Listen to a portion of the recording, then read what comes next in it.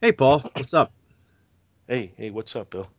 Ah, Uh, did you get a book done for this week?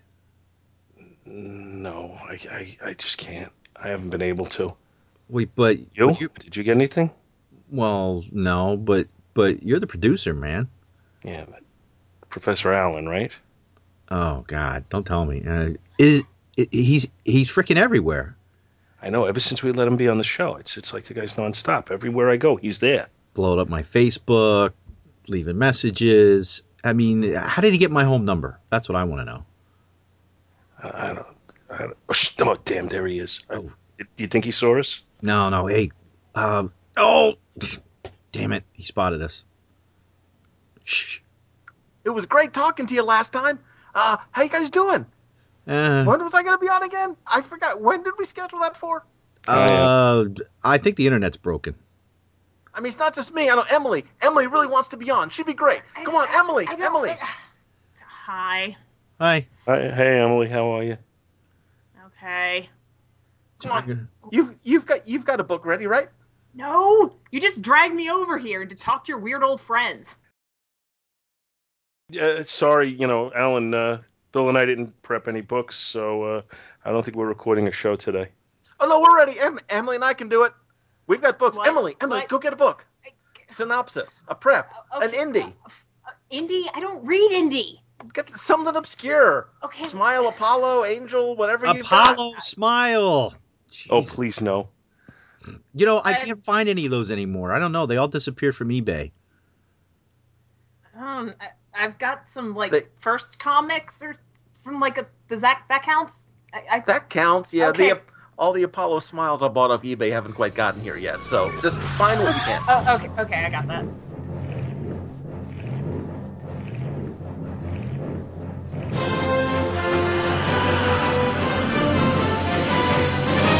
Back to the bin.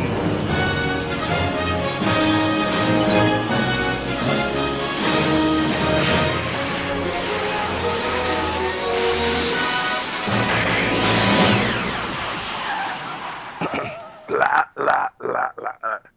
Hey, everybody, and welcome to Back to the Bins. I'm Paul Spataro, and I am joined by my normal co-host, Dr. William Robinson, La.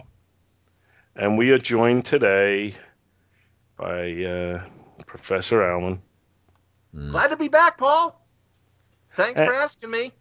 I appreciate it. I mean, I would have come on last week. But I appreciate, things got busy, but with so many emails you've got flooding in, and it's great. We wanted to work it out with Emily because she really wanted to be on the show. That was really the main thing. It was really all about getting Emily on the show with me. Yeah. Glad to be here.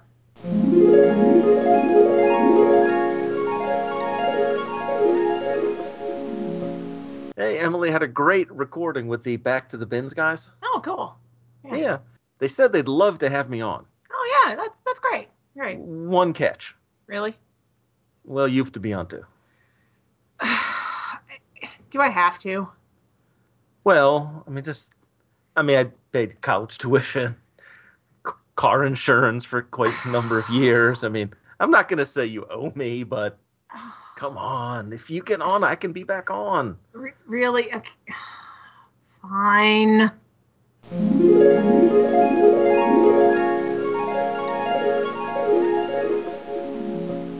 Hey, I don't think we got a law out of you guys. La. Nah, There we go. that's the best I got. that's not bad, not bad at all. Yeah, in the presence of greatness here, it's tough. I Pressure. just suspect you Pressure. sit there working on your law, like looking in the mirror and working on your law. I do work on my Batman. I have a much better Batman. I'm Batman. Oh, that's not bad. Swear to me. Swear to me. All right, so Bill and I are just going to sit back and put up our feet and listen to you guys do some books. So this is pretty much That was Short my Box feet going Showcase. up. No, this is the debut of Short Box Showcase on the Two True Freaks Network. Awesome. Awesome! I knew one day it would happen. It's only a matter of time. I tell you, this is great. The Two True Freaks empire is little by little taking over the world. Doom would be proud. Exactly. Yes. So, do we work for Dumonzo? Oh. After let's just say it was a hostile takeover, a very hostile takeover. That's what we should do. We should have Doom Monzacorp month on the Back to the Bins. Doom monthly Monday, Doom commentary monthly Monday. They do a Fantastic Four movie. We could definitely come up with plenty of Doom stuff. It's not like he hasn't appeared in things. I mean, for a long time, he was the. I think he even talked about it in the Fantastic Cast, or somebody brought it up that he was the go-to guy. Every hero had to face off against him at some point as their baptism of fire. Mm-hmm. We could have Walking Doom Wednesday. Because if you want to be the man, you got to beat the man. Of course, that would imply that he's been beaten by everyone. Minor technicality. The minor setbacks. Strategic withdrawals. Thank Long you. series of strategic withdrawals. 50 years. Dr. Doom's not French, is he? And I've insulted our French contingent. Thank you. Good night. We're actually excited. We are actually seriously excited to be here. We were sort of thinking about our podcast listening history and our two true freaks history. And Emily and I have concluded that it was, in fact, Back to the Bins. It's true. That brought us as listeners to Two True Freaks way back, episode 19 with the Super Future Friends. Yep. All the way back in yon incredibly early days. And that's how sadly, we ended up. I can't take any credit for anything because I wasn't there then. Yeah, sorry, Paul. Yeah, thank God. It's very sad. Take enough credit as it is.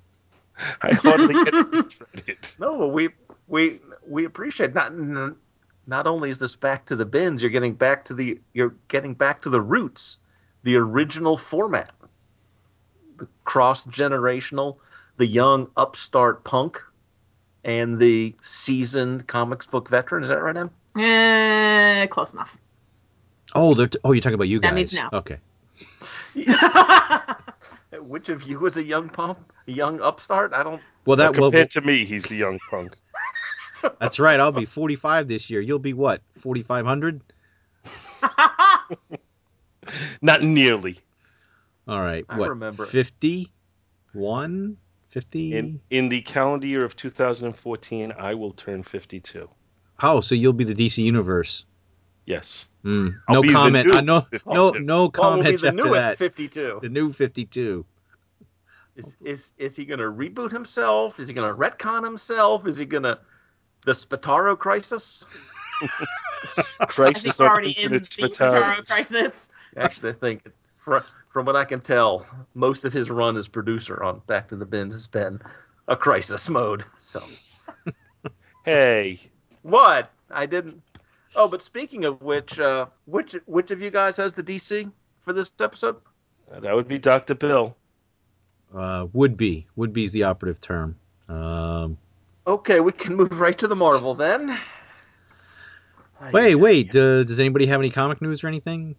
Anything new this week? And I guess that's a no. All-Star Western is not canceled this week. I'm going to hold on to that little glimmer of hope for another 2 or 3 weeks. It's on, still on life support. Well, there was a rumor earlier in the day we saw that it had been canceled. But so it's right on the bubble? I would assume so. What is the bubble nowadays with circulation, with books getting dropped? It sells less than 10 copies. Circulation. You can't pay people to take it. It's got to be somewhere around 15,000, 20,000. I mean, the reality is what used to get a book canceled now makes it a top seller. It is amazing. Yeah. It is amazing. And that's why they charge you $4 or $5 an issue now. Well, technically, they charge me 25 cents usually. Yeah, that's why we shop in the cheap bins. But I got to think, I mean, I don't know, and as long as we have Professor Allen on, we could talk a little bit of economics with comics. And that rhyme was unintentional. Wait. Hold on. And now it's time for Economic Talk with Professor Allen. I mean, when we get into the law of diminishing returns, is there a point, Professor Allen, where the current economic model doesn't make sense that you would think that they could get a much larger audience with a cheaper price? Or are they just maximizing their profits out of the same audience that they'd have no matter what the price would be? I'm going to go with yes. Great answer.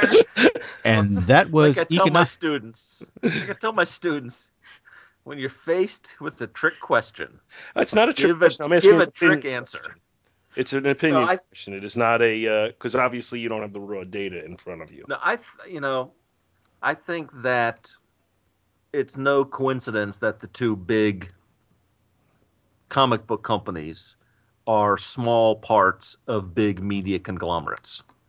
And from their perspective, if DC and Marvel break even as entities, that's fine to Disney and Warner's, because they just need the characters need to have enough of a presence so that there's an audience for the movies, audience for the TV shows, and almost as important, perhaps more importantly, is the merchandising. That's really the hidden cash cow of these properties.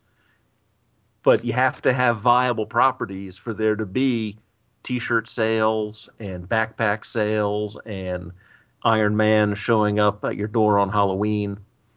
So the comics need to maintain a presence, but they do not need to make money for the conglomerates. Well, the word I'm hearing from various sources, not from any definitive source, just word on the street kind of thing. Although I don't know how much word on the street there is about comic books, but what I'm hearing is that right now Warner's attitude towards the DC books that they're publishing is profit or go away. That's why at least the speculation is that's why they have so many of the tried and true, let's put out Superman and Wonder Woman instead of taking a chance on a book that might fail.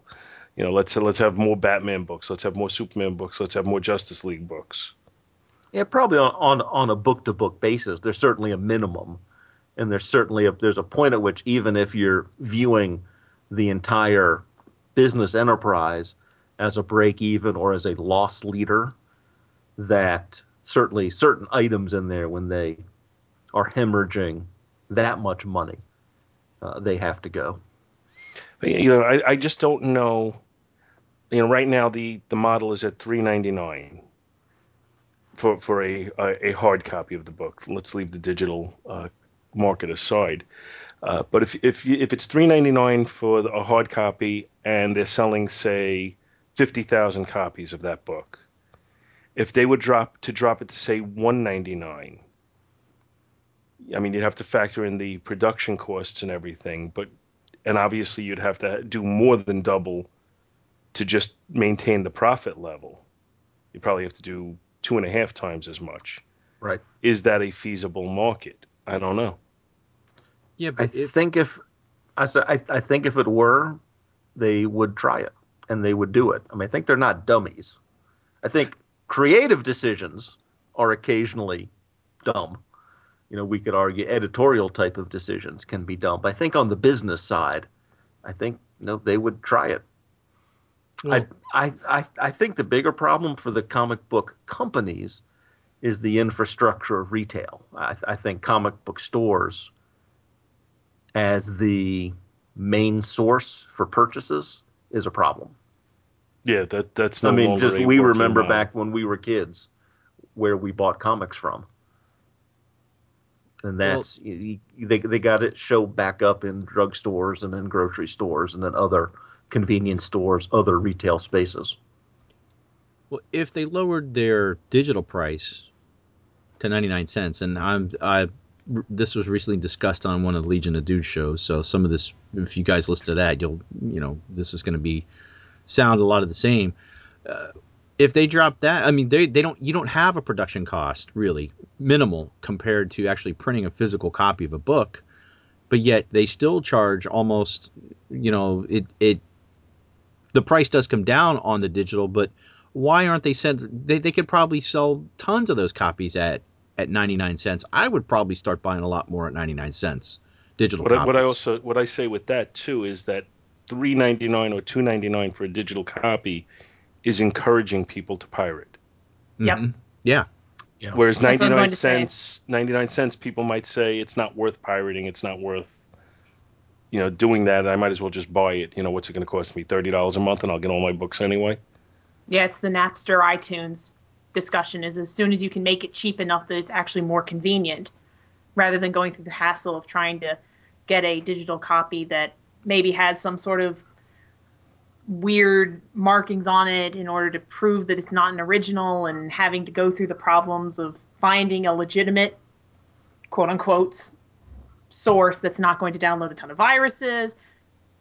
That's really your question is there. It's just cost versus convenience. Yeah, and it seems to me like the comic book industry is not learning from the music industry. Yeah. Whereas it seems to me that the movie industry has. Like they've made digital copies. Some of them are a little too pricey, but there are plenty out there that are reasonably priced. And you don't expect to get a movie for 99 cents. I don't think that's a reasonable price point on it. But there's certainly, people are buying movies and TV shows off iTunes where I think a lot of people are not buying the digital comics. Yeah, I think for me, part of the issue from the customer side, the consumer side, is that we are collectors. And if we could be satisfied, and I've started to barely come to this realization myself, that I'm a comics reader. I don't have to be a comics collector, certainly not a comics investor. That's just crazy. But if I consider myself just a comics reader, then something like the Netflix model would work. Sort of you go to Netflix, you watch something, you watch a TV show, you watch a movie. You're not upset that the next day you don't own it. Mhm. Right? It was never in your brain. It was never in your expectation of the business transaction that you would end up owning that thing. You just watched it. And if we could sort of get out of our heads this idea that we have to own it after the fact and could just be satisfied with reading, then maybe something like a Marvel Unlimited type of idea where you have access to a library, which is all Netflix is. You're not buying stuff from Netflix. You're happily paying a monthly fee to watch all that you can. I think for broad comic book appeal, I think you have to do some sort of all you can eat, all you can read sort of model where I can sit on the beach, sit on the subway, sit in class while my students are taking a test, and sit there and read 2, 3, 4, 5 issues. I And think I not think you're right and on the and money with that. yeah, and for not to cost me $10 or $15 to sit there. To have paid whatever it is, $8 a month, $20, Well, whatever. I think Marvel Unlimited is approximately $60 for the year, which seems to me to be a pretty good price point. Yeah. Basically, it's like $5 a month. J. David Absolutely. Reeder has mentioned that numerous times that he's doing read-throughs on that service. Now I don't know how many months behind they are on new books. Well, that's what I was just going to say. I understand. One of my friends subscribes to it. He says they're about 5 months behind, which does not seem unreasonable to me if they maintain that 5 month gap on a steady basis. You're going to get the books. They're going to keep coming on a steady basis. The problem that I'm hearing is that there's gaps in what's presented, though. So you'll have a run, and there'll be key issues missing from the run. Hmm. Again, they do that with Netflix too. There's some, you don't get a full season. You get Yeah. 20 of the 22 episodes, that sort of thing sometimes. So I don't understand the logic behind that, Well, though. some of them might be on the Netflix episodes. Maybe there was something they couldn't get a release for, or yeah, could All right, be. but Could that be the doesn't make music, sense with the that sort of thing. comics. because I know No, I. that's Oh, just to get you to buy the trade. Probably. That's yeah. that's what Yeah, I'm thinking. and I think the 5 to 6 month delay is very reasonable. That's basically what I do now Hmm. because I'm reading in trades. Now, new books, quote unquote, to me are books that are 6 month old. That's new because if you read through trades, so I think a 5 to 6 month delay is not unreasonable for an unlimited type of scenario. I mean, Do they have to give some incentive to actually purchase. Yeah, I agree. And do again, that's what Netflix does. I mean, movies come out, and it's changing all the time. But it's in the theater, then it's on TV, then it's on HBO, or then it's on the DVD, and then it's those are all different licensing deals for different periods of time and so forth. Bill keeps talking about do. Do do do do do. No, I kind of answered my own question. Okay. Oh, No. No. I was just Glad we could thinking, help. do they have digital trades? And I'm sure they do. Like when a trade comes out, I guess they put it out as a digital as well. I'm pretty sure that they do. Yeah. That's Never sort mind. of what I feel is that comics really need to take a page out of web comics, of having digital content that, it could still be paid digital content, doesn't have to be free digital content. That if you want to have it the week of release or like with Marvel Unlimited, a couple months late, and you can actually consume your comics in that way, and then selling primarily in trades. Because that sort of does seem like there's two concepts of comics done there, that there's the comics readers and the consumers, and there's the people who want to physically own it and have the collections. Yeah.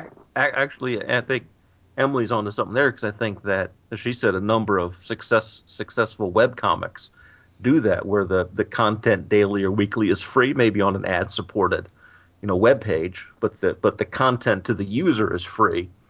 And then if you want the only bound printed version, then is purchased after the fact. That's the only thing that has a cost to it. And with Nooks and things like that, and the rise of e-readers, that's sort of been happening to some degree, even with print books. That I was listening to an episode of Writing Excuses, and they were talking about a small publishing house that only does small limited runs where they are selling books, popular, famous books like Hunger Games, and selling them in these very nice, formatted, high quality, prestige quality books, and selling them almost as collectibles. Whereas if you want to read it, well, you probably just bought it for $1.99 on your e-reader of choice. And then if you want to have something to put on your shelf, then you've got this really nice leather-bound, engraved, high print quality copy that they make maybe like 200-300 of, rather than mass producing in paperbacks, because people aren't buying paperbacks as much. They're just going to buy them on their Kindle. Oh, you said Nook. Yeah. I thought you said Canuck, and that's going to scare Scott Gardner away even more. We're not. I do have Captain Canuck. We did not bring that to the table of this episode, though. Maybe if you have me back sometime, I could stop. That's what we could have Scott back, and you could do Captain Canuck. That way, Scott's forever off the hook. No, I'm going to just totally interject something that has nothing to do with the conversation, but I just came to the realization that other than someone's spouse yelling at them in the background, this is the first time that there's ever a girl on Back to the Bins. You're welcome. Really? Back to the Bins 19, the Super Future Friends. Yeah, I was gonna say, yeah. Yeah, the show has officially passed the Bechdel test. Oh. There you go. Had 3. Yeah, Paul, there was shows before you, remember? Okay, well, since I've been on, in the time I've been on, this is the first girl. Okay. So, was that all we had for Comic Talk? I have a little bit of a Comic Talk thing, real quick. And oddly enough, it ties back into Professor Allen. On my little trip this evening before we started recording, I made a quick stop by the mall to my local comic shop, and they had a bunch of graphic novels, 65% off. And they had Fantastic Four, The Master of Doom. It's like issue 5. Oh, I can't remember if it's like 562 to 568, somewhere in that range. And it says that this is the person who is above Doom. Have you ever read this, Professor Allen? Doom's Master. That sounds like the Mark Millar run.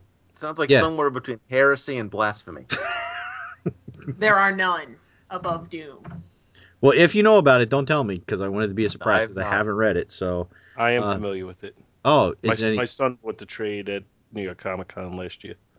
Yeah, this was like a hardcut cover edition. I got it for about $6. All right, so here's, I will not they live spoil happily the story ever after. for you, mm-hmm.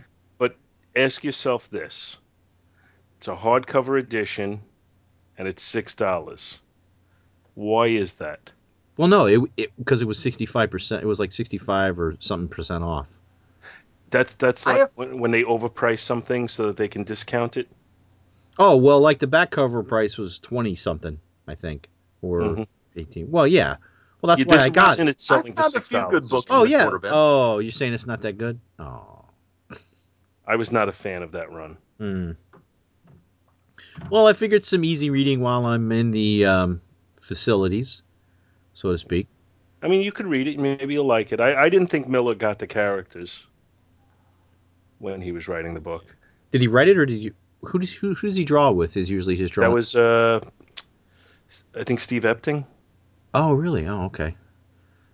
They also had a bunch of black and white essentials. You guys don't need any specific essentials, do you? They had Avengers, Captain America, Thor, Hulk, Defenders, Ghost Rider, tons of different ones, all on sale. So tell me now. I'll run up there tomorrow, grab them. Not me. I'm We're 95% DC over here. Ah, The only raised her one, good. the only one. No, I'm a Marvel guy. The only one. they had Well, DCs as well. They had some Justice League as well. ooh. Oh, But the only one that I've particularly looked for is the first Tomb of Dracula one. But that's actually kind of rare, and you will not find that in a discount bin. Mm. yeah. I thought I heard something that the Essentials line might actually be going away. I know saw Scott Rifen a couple weeks ago had mentioned something on Facebook about it. Yeah, I heard the same thing, and I think it was from Scott that I had heard it. Mm. Well, the only other slight comic thing I have is that I actually had a comic book dream today. All right, so Alan, you got a book? I'm going to say dream or more sleep deprived hallucination. I probably both because of my schedule the past week. But basically, I was in some type of dream where I somehow became Simon Williams, Wonder Man. But I was in a room with other people, and for some reason, I was really sad. And I had like the tank top Simon Williams T-shirt with the big W on it, and my eyes were all glowing red and all that, and so I was watching it. I wasn't in first person. I was watching the dream as like a movie. So myself is sitting there, and everybody in the room, gets all quiet, and then I turn and I look, and it's the Scarlet Witch is there, and I'm happy to see her. And in the dream, I realized that I'm looking at my wife as the Scarlet Witch. And then I woke up and I was all happy, and I was like, "Wow, that was pretty cool." So that was my We're not laughing at you. We're laughing with you, assuming you're laughing. I thought it was pretty cool. I'm not laughing with That's you. awesome. Paul Spataro, there you are. That's you're the master of the house. There you go. Now now I have to do a Does that parody. make you Helena Bonham Carter? Me? You're welcome. Oh. Yes. I'm not wearing a dress. Maybe a corset or a camisole or a teddy, but that was another show, and maybe you guys didn't hear that. And maybe I'll just stop. I Maybe heard I'll that. stop I talking heard right that. there. I heard Fashion Talk with Designer Bill. And the follow up with Luke Giaconetti. Well, Ay, ay, ay. Well, I Luke did knew not what hear they that. were. I just wasn't sure what the difference Oh, was. you just said words and then Luke schooled you? Yeah. Yeah. Luke knew the difference between a teddy and a camisole. We're used to this feeling. Yeah, being schooled by Luke. Usually not about female clothing though. It's usually about war comics or werewolf comics or something like that. Yeah. Well, speaking of comics, I guess it's time to finally get to the comics. Well, Wow, I was so speaks Bill. You're really not going to let him say it though. This is like the third time he started to describe his book. I'm sensing some anti-Doom sentiments here. Look, I've got to teach a class in 11 days. Can we just get through this? I mean, I don't want to spend all my spring break here. I've brought today's Marvel to the table. Doom 2099, issue number 31. And, picking a Doom issue was tricky for me because, I'll be honest, I mean, I've covered Doom issues on the Fantasticast. But I did the math, and I calculated that Steve and Andy would be getting to Doom 2099 around 2099. So I thought it was safe to talk about it here. This is issue 31. Now, for context, issues 29 through 35 were the One Nation Under Doom storyline. It was a move that impacted all of the 2099 universe as it is. Doom decided to take, a hands-on approach to saving the world from itself. So if you look at the cover of the book, it actually says Doom 2099 AD, which of course in this context stands for After Doom. But before I get to 31, I got to do a quick recap of 29 and 30. Doom announced that he was claiming the U.S. presidency for himself, reasonable, styling it a second American Revolution, landed in Washington, made his way straight to the Oval Office, leaving in a wake a path of bodies of the unenlightened. The last being the president himself, the now late former president, surprised Doom with the honorable act of taking his own life. Doom met with the heads of the megacorps, who pretty much rule the country and are the cause of its sorry state of affairs. Is this Doom 2014? No. Or Doom 2099? Okay. I think that would be Obama 2014. So the leaders of the megacorps are gathered by Jake Gallows, Punisher 2099, and appropriately Doom's Minister of Punishment. Because if Doom's running the cabinet, there's going to be a Minister of Punishment. Would that be Hillary Clinton?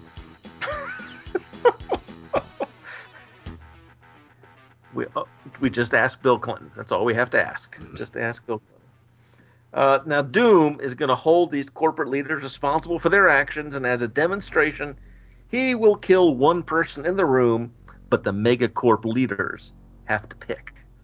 So they vote to kill Avatar. He's got multiple R's at the end of his name. Avatar, the CEO of Alchemex Megacorp. Avatar claims that Doom can't kill him, and Doom then blasts a hole right through his eye. And this issue 31, starts at that exact moment.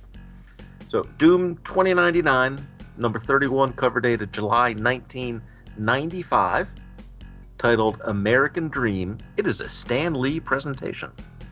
The writer was Warren Ellis, who took over the book about 6 months before. The guest artist for this issue is David Klein, with Pat Broderick having done the entire run to this point and doing a fabulous job at it, by the way. So, after shooting Avatar, a weird green blood-like substance points out. Interesting, President Doom comments.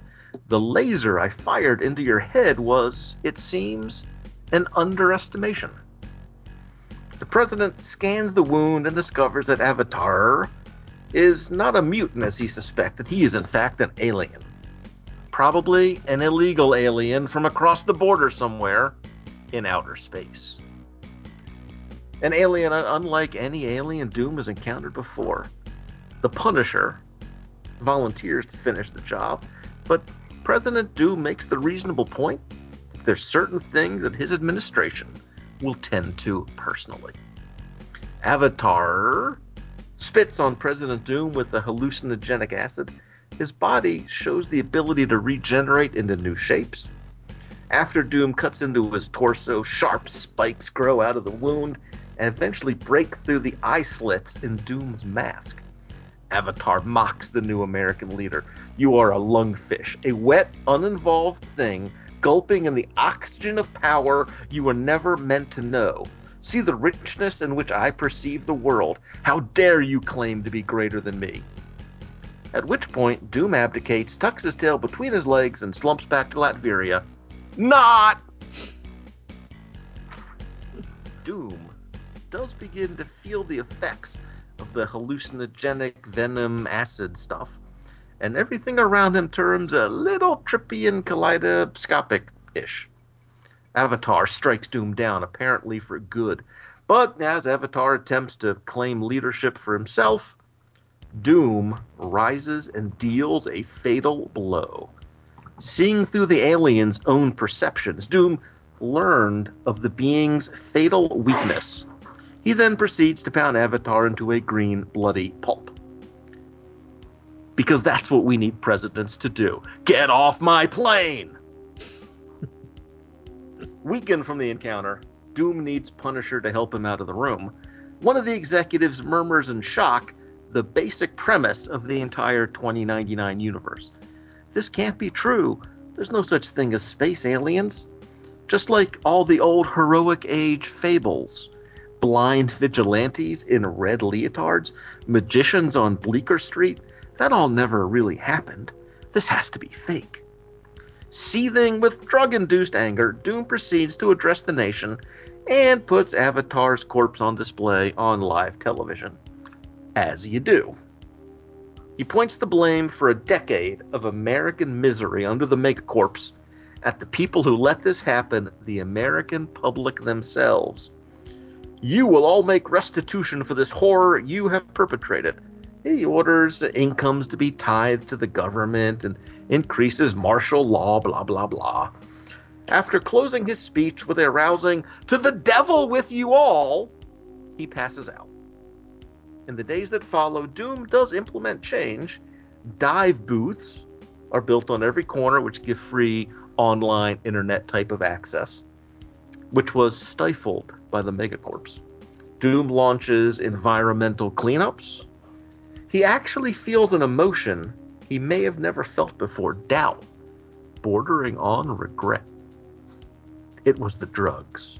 He simply wanted to show Americans the consequences of their stupidity, but admits, in a rare moment of weakness, that he lost control.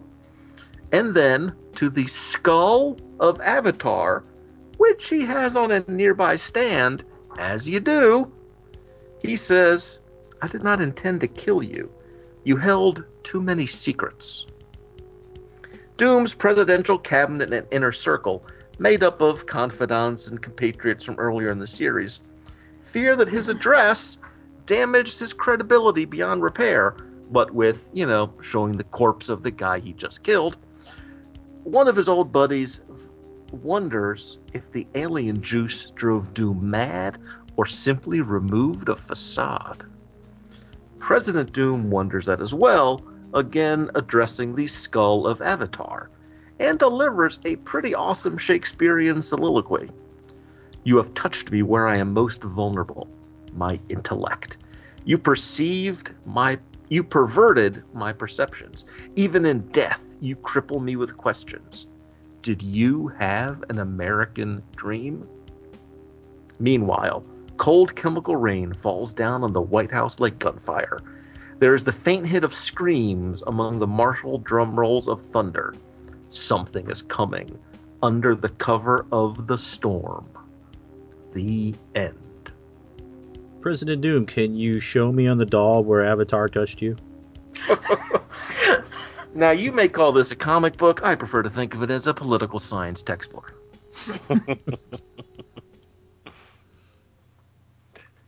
One of the things I liked about the Doom 2099 series as a whole, and no surprise it is my favorite comic series of all time, is that Doom is not portrayed as a villain, actually. He is the anti-hero. He is the sort of that Shakespearean mix of nobility and strength. And really that, and I think Doom works best. I'm a fan of Doom. I think he works best as an anti-hero rather than a, mustache twirling villain. And I think Stan and Jack set that up right from the start. Well, I think the fact that they did the annual that had his origin Yeah. was unprecedented at that time, to have a villain have that kind of focus in a book and to have that much depth to his character. So I agree with you that they didn't just want him to be a mustache twirler, although he had possibly the weakest introduction of a major character that I can think of. Yeah. Yeah, in those early days, you don't know what's going to stick. You just mean, there is a sense of in the Marvel method of making it up as you go along and stumbling into really bad ideas sometimes and stumbling into really good ones sometimes too. When you consider though that was his introduction, it's almost amazing that he's become the character that he has. Right. You know, sending them back for Blackbeard's treasure, Good times. See? or not. Or not. Well, the thing could totally look like a pirate. All right, maybe not. No, just put a beard on him. That's how you be a pirate. Eye Arr. patch could work. An eye patch. Eye patch on the thing could work. Yeah, you wouldn't notice the orange rock skin at all. He's got scurvy. It's a scurvy condition. Not enough vitamin C. Not enough oranges. Scurvy. It turned him orange. Oh, boo. But I got to say, for this particular series, this artwork is quite a letdown from Pat Broderick. It is. It is. Now he had. I can't remember off the top of my head if Broderick comes back in later issues, but certainly that was one of the highlights of the first, those first 30 issues was Broderick's art. And this is certainly a change of pace having Warren Ellis do the writing as well. I think took it in a different direction. Warren Ellis is very hit and miss with me. I agree. He's one of these guys who I feel like he gets a bit full of himself and pretentious sometimes. Yeah. You know, and starts feeling like, well, if you're not entertained by my writing, that means you're not smart. You can just say he's British. We understand. Shh, shh. Don't let the You know, lady. Andy Leyland British listens. comic book writer that way, but it seems to be. I mean, you know, when somebody doesn't get your work, your first instinct should be to question whether or not you presented it well, not to just automatically assume that that person is stupid because they don't get it. Yeah. Yeah. And that bothers me a little bit when you know, when people have that attitude, and I find that, you know, Warren Ellis has it to some extent. Grant Morrison, Mark Miller. Well, what about when people don't get my jokes? Alan Moore. Well, Alan Moore is in a class by himself with that. Yes.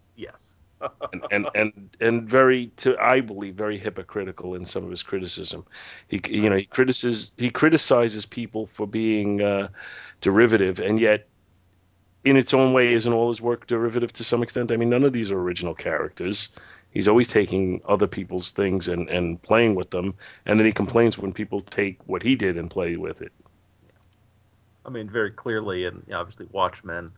He wanted, his original pitch was, I guess, literally some of the Charlton characters, and obviously League of Extraordinary Gentlemen, takes public domain characters. So Yeah, and yet he certainly, complains whenever anybody takes one of his ideas and runs with it. right? So that bothers me a little. Mm-hmm. And he questions, you know, he's one of these guys who is always questioning the intelligence of the people who are reading his work. Seems to me like that's kind of like biting the hand that feeds you. Right. And I guess it's Ellis who has the reputation of being the superhero writer who pretty much hates superheroes. I guess Mark Millar fits into that a little bit as well. Yeah. That's my commentary. We hear Emily sighing and grumbling. I don't know. Yeah. That does irritate me though when people have those attitudes. Why are you here? Just that's all I always just come back to that same thought with Then mostly with Warren Ellis, but just why are you here? You're a fine writer. Go write somewhere else. Get out of my comic book. I mean, there actually is some great prose in here. Yeah. I mean, there's some obviously skilled writing in specifically in Warren Ellis's work. Just and I had, if you want to write literature, if you want to write novels, if you want to write short stories, write them. Why are you writing in this medium if you don't? Yeah, exactly. I don't Mm-hmm. question the intelligence or talent of any of them, of any of the people we've mentioned. I think they're Right. all very talented writers. But if you don't like the medium, then don't write for it. Find something else to do. There are other literary mediums that will make you more money than this. Go into one of them. yeah. Independent time. Oh Independent no! time. Whoa! Whoa! Whoa! Whoa! Whoa! Oh, Whoa! whoa, whoa, Whoa! whoa, Whoa! whoa, whoa. Wait, Whoa. I meant DC time. No! No! No! I know. I Down. was just teasing with you. Yeah, of course. You know No! the Anybody book. got any comments about the cover? This It's reminds amazing. me of the animation in Pink Floyd: The Wall, with Yes. the birds overhead, the planes dropping the bombs, and the Statue of Liberty is a skeleton, and she's holding a Doom mask in her hand. This is an awesome. This cover is great. Yeah. I mean, I think it sets the tone for what's inside the book, and that's all. And makes it look interesting, and that's what a cover's supposed to do. Yeah, I would agree with that. I think art-wise, the cover is the highlight of the book. Mm-hmm. Definitely. I like one of my favorite is 2 issues before, I think it is the first part of the arc is a Doom carving his face as the 5th head on Mount Rushmore, which is a Yep. pretty good cover as well. I don't know if that's true to the character though, because I think Doom would make himself the only face I on was Mount gonna say Yeah, yeah, That he whole was- sharing credit thing? Yeah, he wouldn't have left the other 4 there. No. it would be like the Phantom Zone villains in Superman 2. They would change the faces and smash the other ones. Yeah. But do we have a grade? Are we gonna do the grades on this? Yeah, give it a grade. Oh, Uh, the cover I would give a B plus A minus for the cover. Internal art, Yeah, the art brings it down. C minus. Story, The, the the story's art, interesting. Probably a B for the story. I would probably want to read more of it though. Those are my grades. yeah, the art is standard mid '90s fare, and that's not a compliment necessarily. I like the Doom crest. I think that's an Yes. Oh yeah, the The presidential. presidential seal. yeah. Is that his current? Does that have anything to do with his? Like, does that crest have a history, or is that only for Doom 99? This particular crest, or is that because Yeah, he was the president and this was yeah, created for that? I believe that's the case. I mean, it's got a little bit of American Eagle to it. Mm-hmm. With the Little bit nice. of Judge Dredd badge. Yeah, exactly. The big D on it. The all the yeah. I'm trying to say calligraphy. There, see, I said it because I wasn't trying to say it, but yeah, whatever. The What? big calligraphy D. There, I said it. All right, I'm giving the cover a B, the interior artwork a D, and the story a C plus for an overall grade of a C plus. Well, I'm biased. I grade Doom on the curve. Trust me. Well, then I've you have to learned give him the a best D thing to do. for Doom. Yeah, I tried to explain that to him once. I was giving him a D. It stood for Doom. That's to say, I stood in the corner for quite some time. I enjoy. I mean, I think it's one of those things, and sometimes the books of the '90s sort of had this. It's it's more awesome than it is good, if you know what I mean. It has those moments of craziness and a few great moments in it. Mm-hmm. But overall, I kind of like the Punisher. Obviously, I'm biased towards the book, so I'm more willing to give it a B. Though some of the internal art does bring it down a little bit. Yeah, the cover is absolutely the highlight. I'm feeling more like with Dr. Bill on this one. It's more in the A minus. I'd almost give it an A for concept because just the imagery and the way it's combined is awesome. Really. The cover. Yes, in Right. the cover and the cover really only. I have said it before. When I said it, I said I'll never say this again, and I really don't like the '90s. I really, really, really, really, really, really almost hate the '90s. I think I've read about 3 series that I actually liked, where this weird, oversaturated color, distended, bizarre morphology, and all of everybody's faces And actually spikes sort of coming worked. through and out of people and green spit bile being part of the Yeah. Doom spending 6 panels on one page punching the guy's face in. Now, see, that was awesome. It wasn't necessarily, good. but it was awesome. Internal art, I'd give maybe like a C-. Like there are moments where it does work, and then it just goes kind of back to being crap. Story concept, I like. I mean, you're reading issue 3 of 7. Yeah, so but you do have that middle of the story. Again, execution, I don't know. There's something about the pace versus the writing style does not match. The first half of the book is basically one scene. Yeah, I'd say maybe B- on the writing, C-ish overall. So A. Sure. That's your curve. Not an easy grader. I was going to say, I wish I had you when I was in college. I know, right? Go stand in the corner, young lady. Go stand with Corum? Yes. Oh. That was not even really a pun. Nice segue. Nice segue. Do we have an independent? That would be Corum Jahelum Ursil. All right. Yeah, that's we're his just name. going to start with this now. Almost 10 to 15% of the words in this comic are almost incomprehensible and made up. Yep. So I'm going to do my best to pronounce them consistently, if not correctly. So. And I, the horrible pronouncer, will try to help you as well. And I will sit silently and laugh at you. Because I have read these books, the book books, with the pages and the letters and the stuff with no art. No pictures? Oh yeah, it took me forever with no pictures. Weird. But I shut up now. All right, this is my show now. So the book that I chose is The Chronicles of Corum. Wait. Oh, okay. What did you say? Yes.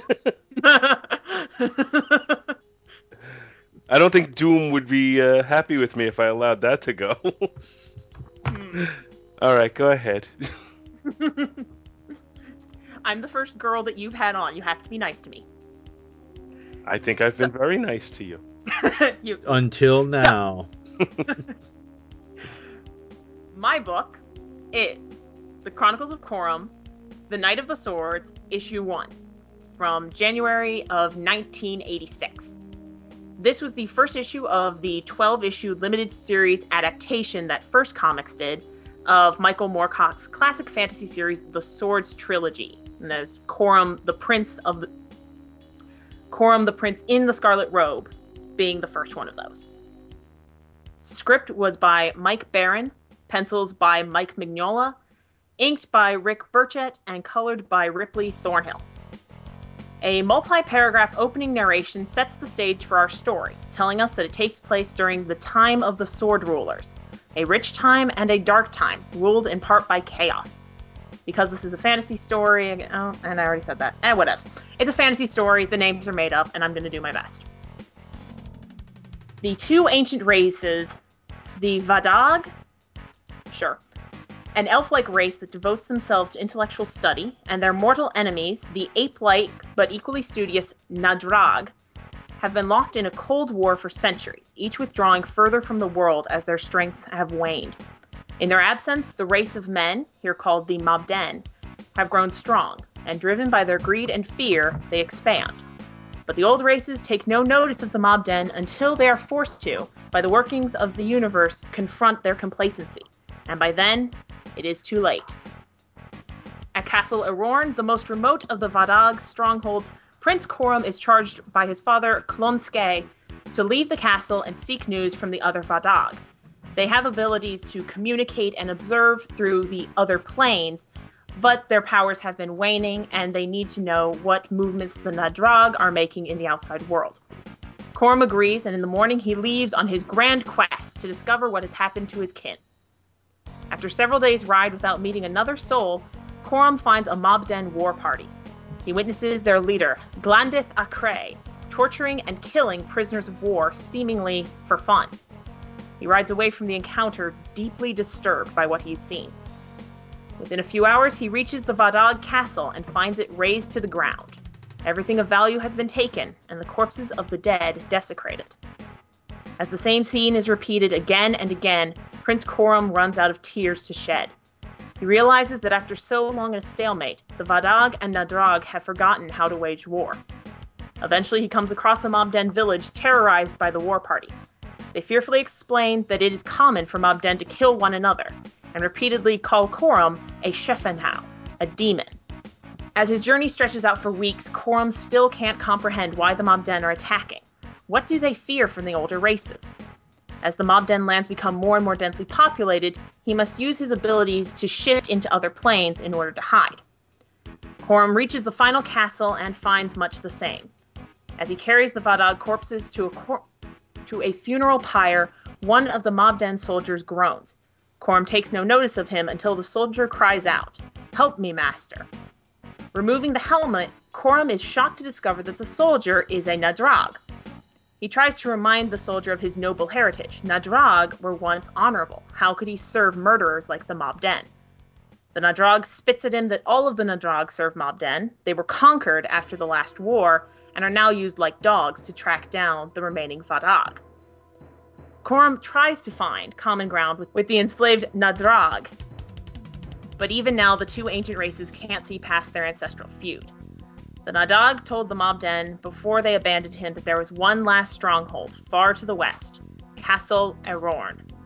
As Coram rides away, the Nadrag begs for death, but Coram does not know how to kill. The dying Nadrag tells him, "You must learn." Coram arrives home just in time to watch the castle collapse in flames. His family is strung up on a tree like pieces of meat as the Mobden engage in their drunken revelry. As he counts the corpses, his grief turns to rage. And in that moment, Prince Coram becomes a Shefenhau, an avenging spirit. He attacks the Mobden in a blind fury, learning there how to kill. Eventually, he is overpowered and captured. He has finally learned how to fight like the Mobden, but it is too late. Glandith Acre decides to sport with Coram, and by sport with, I mean brutally torture. Coram asks why, and Glandith replies, "We hate your sorcery and your superior heirs. We desire your land and goods, and so we will kill you." Coram claims that they have no sorcery, only a little bit of knowledge, but Glandith is tired of listening. It was pride and complacency that brought down the great races, and now he will teach the last survivor humility, starting with his right eye. Mercifully, Coram faints. In his dream, he sees his sister once again, but as he tries to reach out to her, the Mobden cut off his hand. Jolted back to wakefulness, Coram desperately concentrates all of his power to move himself and the board he is bound to another plane. He seems to disappear and the Mobden scatter to look for him. Glad for even a moment's rest, he tries to gather his wits but is too exhausted. Hearing rustling in the woods, he fears that the Mobden are returning, but instead, a pair of brown-haired figures appear and carry him into the woods as he falls back into unconsciousness.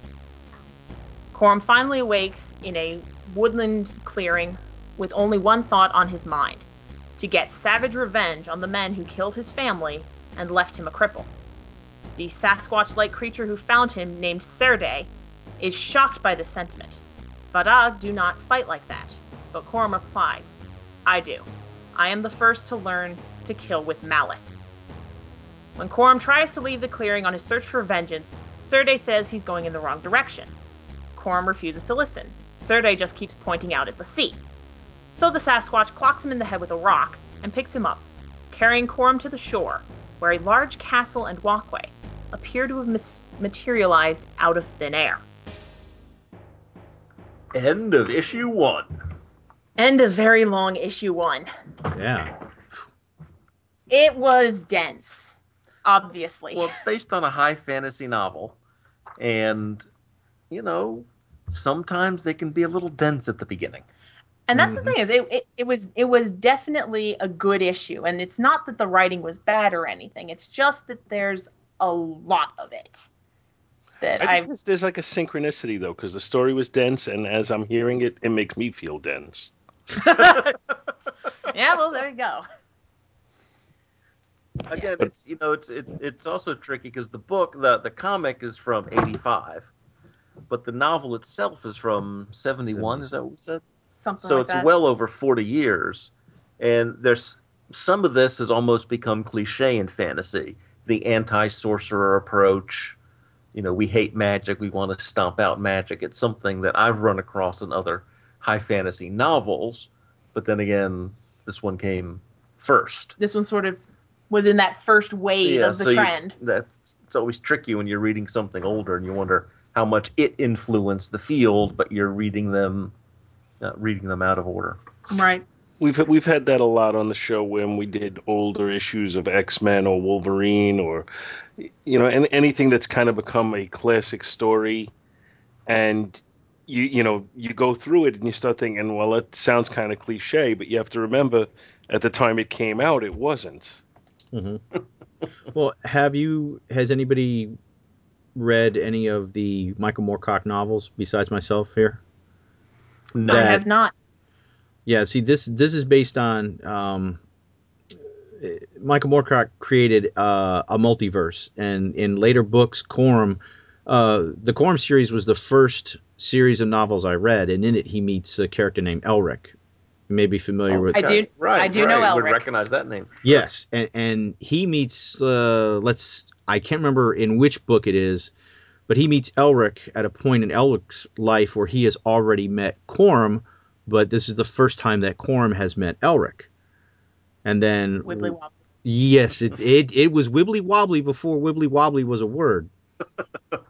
So, and then later the reverse happens. Maybe there was 2 series. I think the Prince in the Red Robe was the first, and then the Prince with the Silver Hand, I think, is the second, like 3-issue series. Yes. Swords trilogy is the first one. The Prince in the Scarlet Robe, and then the Prince with the Silver Hand. And then later, when he meets Elric, the situation is reversed.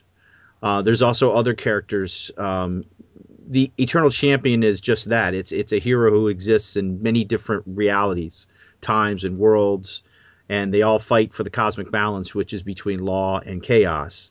And Elric, because he's like a darker character, he carries the sword Stormbringer, which sucks souls, and he's more of a dark character, whereas Corum is more of a lighter character. I mean, he is dark, but he's not as dark as the other one. The other major Eternal Champion character is Dorian Hawkmoon, which the first also did a comic book series of that, and I have those, and I also have the books.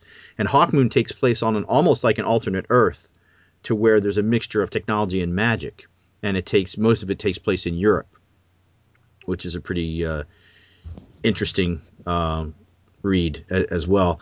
But overall, through different stories and different short stories, Michael Moorcock has created or had in print or made reference to in other literature, I'd say at least 25, 30 different versions of the Eternal Champion overall. And it's really, you can really get involved. I haven't read any of the books in well over if I read it in high school, it's been well over 25 years. And I read some when I was in the Navy after I just got out of high school. So, but yeah, it's a lot. And then, like you guys were saying, it is kind of cliche, but you got to remember how long ago this was written.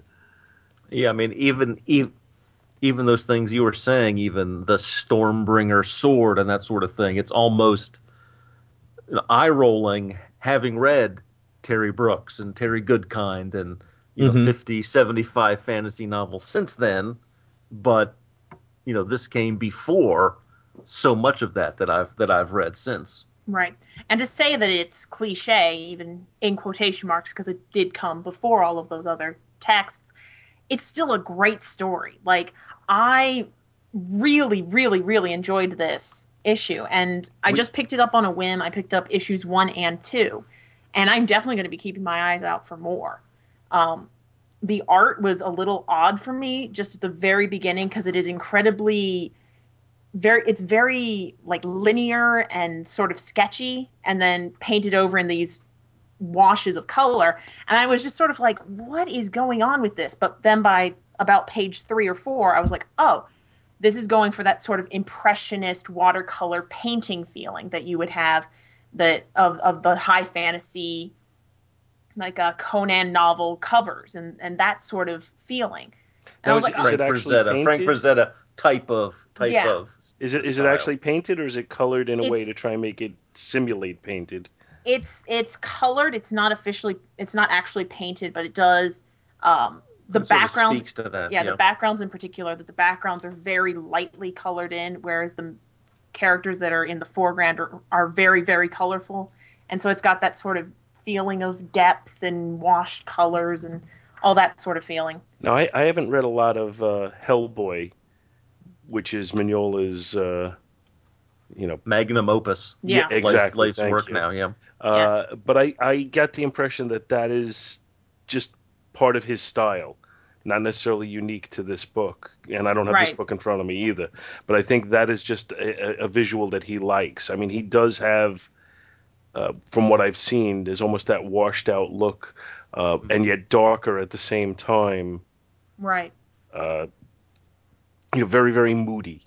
Right. His artwork And is. I haven't read very much Hellboy either. I love the Hellboy movies, but I've wanted to read Hellboy, and I know Mignola is a great, great artist, and that really came through in this issue. The writing is okay, the art is great, but the story itself is excellent. The story is better than the writing, if that makes sense, because the writing is just so dense because it's trying to convey so much information very, very quickly.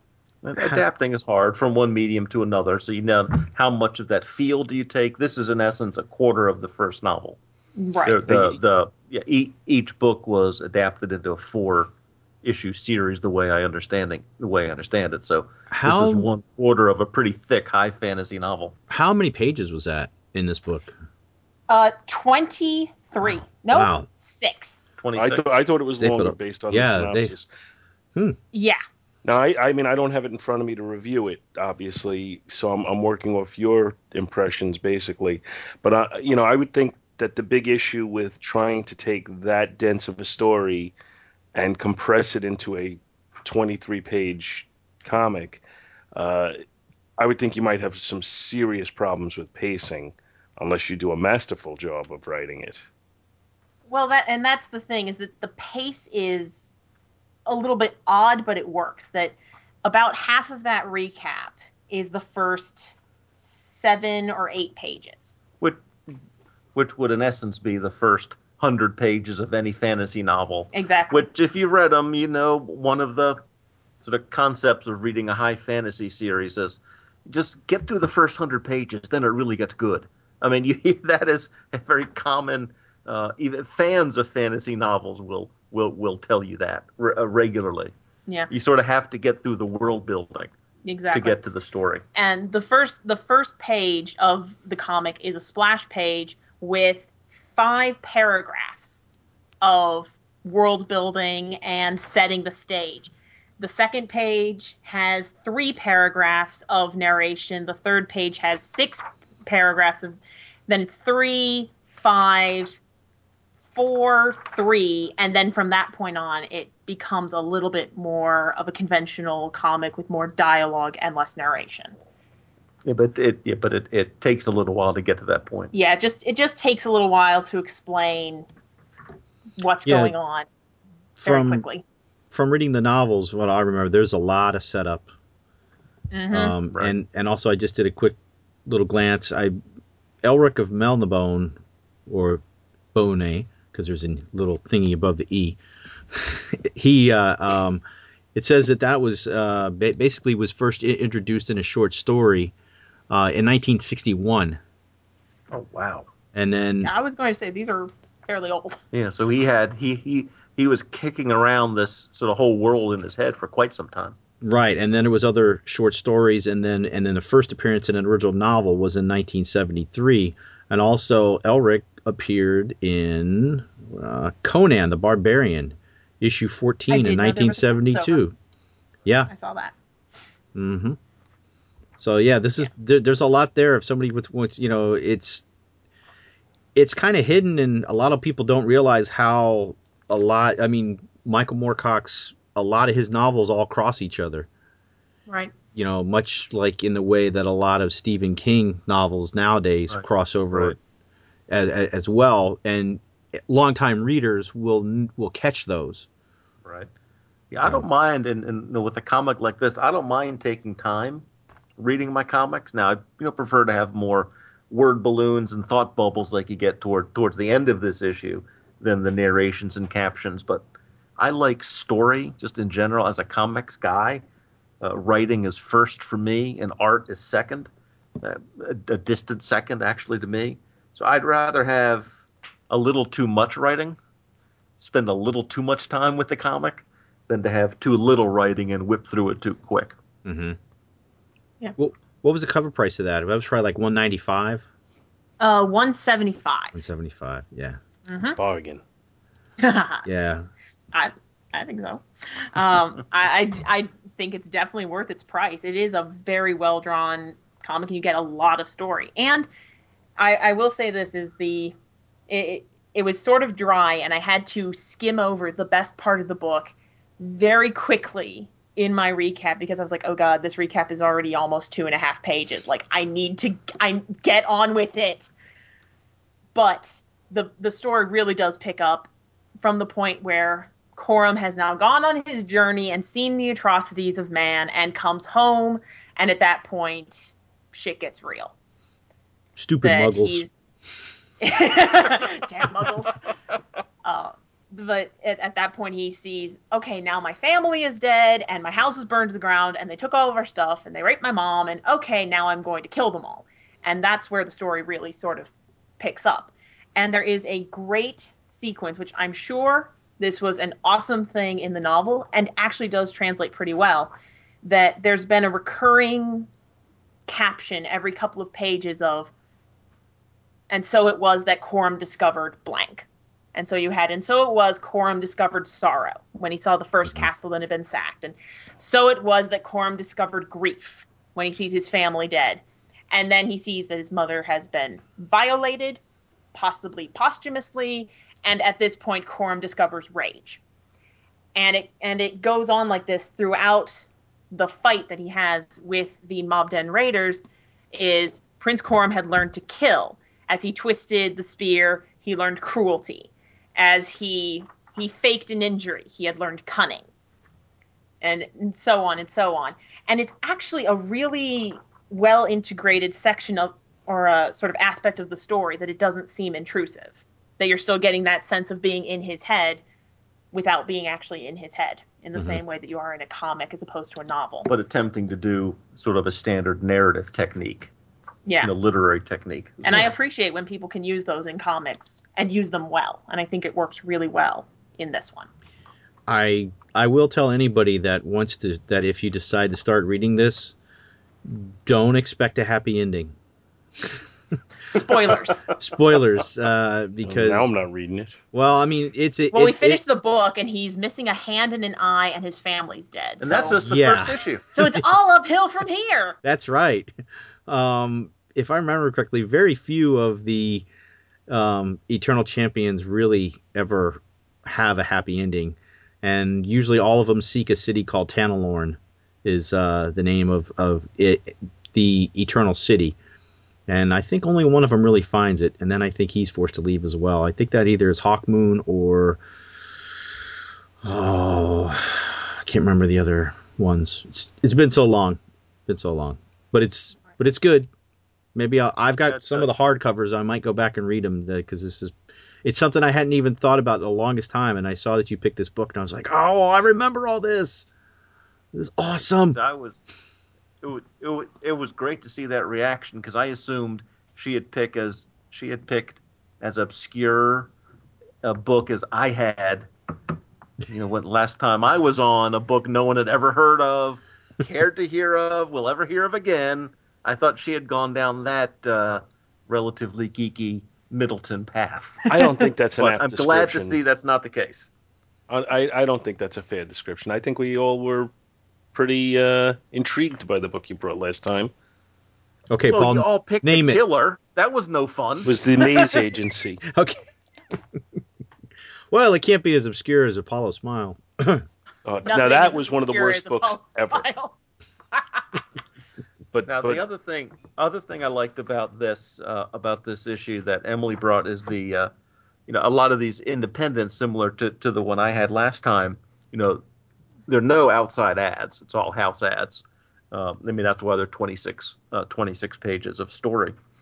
But on the inside back cover is an ad for John Sable Freelance, a two-issue story.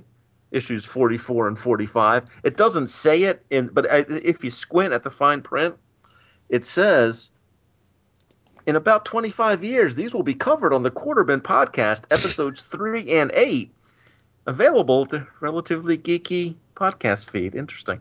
Huh. And ladies and gentlemen, that was our shameless promo. Shameless plug of the day.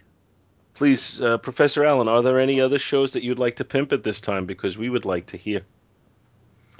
Well, let's see.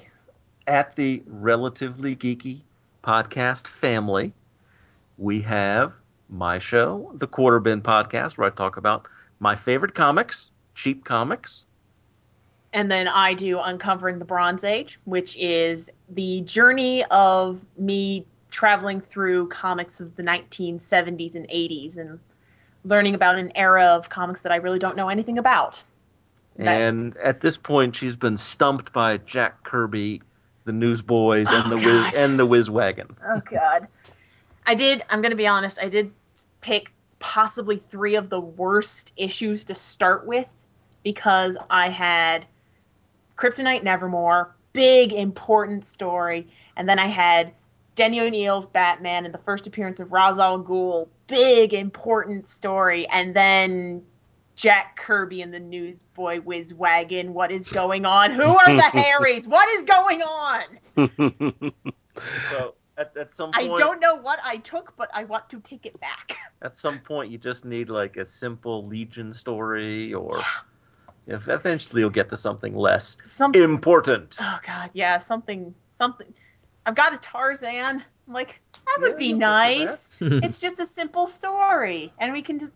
No, okay, no. I'm gonna have to be in production for another 2.5 months for this. Oh, awesome. And then together, because individually we're awesome, together we're mediocre, is our show that we do together is Shortbox Showcase, where we talk about specific issues of comics, but also talk about topics within comics. We say issues in comics as well as issues of comics. You see what I did there? I do. Do you like what I did there? Mm. Not really. So Maybe. pretty much that's what you guys did tonight, and we were just guests on your show. Yeah, so if anyone's interested in what Shortbox Showcase sounds like, it sounds like this. Pretty much, without the 2 other guys. Yeah. How could it possibly be good Statler then? and Waldorf, without the running commentary from the Peanut Gallery.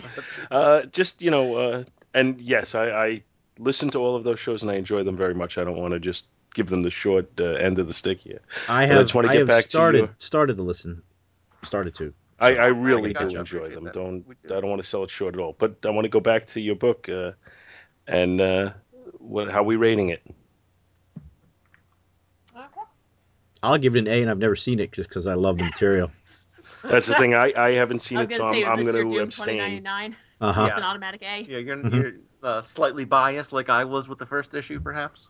I agree. I mean, it did to me. It's an issue 1, and I think it does a good job of world building, and it makes me want to read number 2, which fortunately Emily has. Unfortunately, we don't have 3 and 4 yet, so I don't know quite how to handle that myself. If I don't want to do I want to get halfway through, or do I just want to stay here a quarter of the way through? You could just read the books.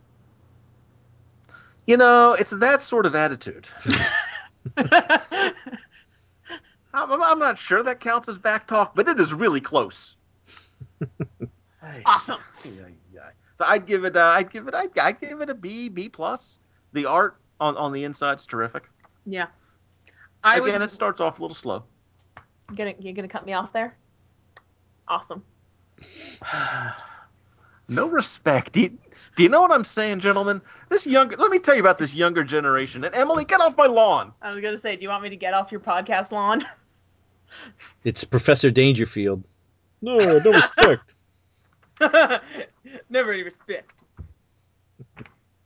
I would say overall, I'm a little bit more generous. I'd give it maybe like an A minus. That it is a excellent story, adequately well told. The art is just absolutely phenomenal, and I haven't read much of Mignola's stuff that he's drawn.